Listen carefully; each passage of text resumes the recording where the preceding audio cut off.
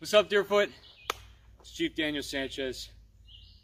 It's so good to be here with you guys. It's a privilege to send these out to you. Hopefully something that has been really encouraging you, something that God has been using to really spur you guys on. We miss you guys. We've been praying for you, and it's just great to get to send a little something to you guys. So, without further ado, let's get started. So, probably wondering, Chief Dan, why are you surrounded by rocks? It's an excellent question. You will soon know as to why I'm surrounded by rocks. But before I get to that point, let's start with a psalm. Preparing and praying for this, God really put Psalm 42 on my heart, and I'd like to read it to you.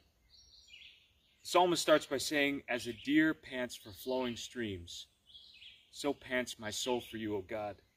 My soul thirsts for God, for the living God. When shall I come and appear before God?" Now, in this time, you're probably thinking like, okay, cool, I've heard that before. Like, what does that have to do with me? And I'd like to propose a really important question to you that it's probably one of the most important we'd ask ourselves ever. And that's, what is it that you're thirsting for? What is it that you're after? Now, to illustrate this point, I want you guys to think back on a hike that you were on where you were so thirsty, it's like, I wish I had like 15 like Pepsi Max limes like in a cooler at the top of like Armstrong, or like just want this 12-pack of Coke with like lime and like water and just like fountains of soda because you're so unbelievably thirsty.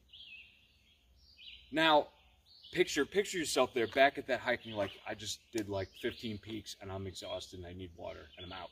And you turn to some guy on your hike like, hey, you got some water? He's like, yeah, sure. And he takes out his Nalgene. You hold out yours for him to pour some in. And he does this. And all that comes out is that. And you're like, beak. How disappointed would you be if someone in your dire need gave you dirt? God doesn't want to give you gravel and rock and dirt. He wants to quench that thirst that you have. Now, back to the first question.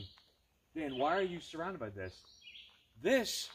I chose this area because this really represents our world in kind of a sad way. This is kind of what it feels like. Everything is falling apart, everything's crazy, and there's rubble everywhere, and it's really sad. But in the same way, we look for bread or water in these places that have no life and that are filled with sin and death. And when we try to take a bite out of this, piece of cement, we break our teeth, we get hurt, we can't digest this. Imagine trying to eat this piece of cement. But how much is that like every time we go to sin and we try to eat or consume something because we're longing for something deeper? Have you ever thought of that? Why is it that I thirst? Why do I want love or recognition or all these things that seem so important to me? It's because you were made for that. You were made to be loved by God, known by God. And you're like, Chief Dan, I don't feel that. I don't know what that's like. Let me encourage you. The way we start and we begin by knowing and being satisfied by God is through Jesus and Jesus alone. You can't earn it with how boss you are or how much you do. Never.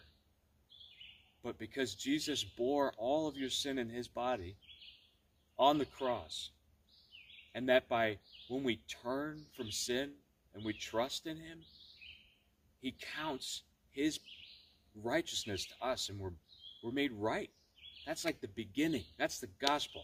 That's where you find that well of water that you've been searching for so long. Because before I was Christian, I went off and I would find, like, oh, I'll drink some of this, I'll drink some of that. And it never satisfies. It's so empty. And it leaves you dry.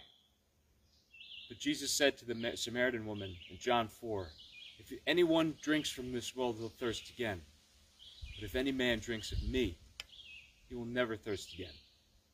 And you say, Chief Dan, I don't really know what that's like. I've never experienced that. Or it's not real to me now. If you ask him, please God, make that real to me, and you seek after him, he will.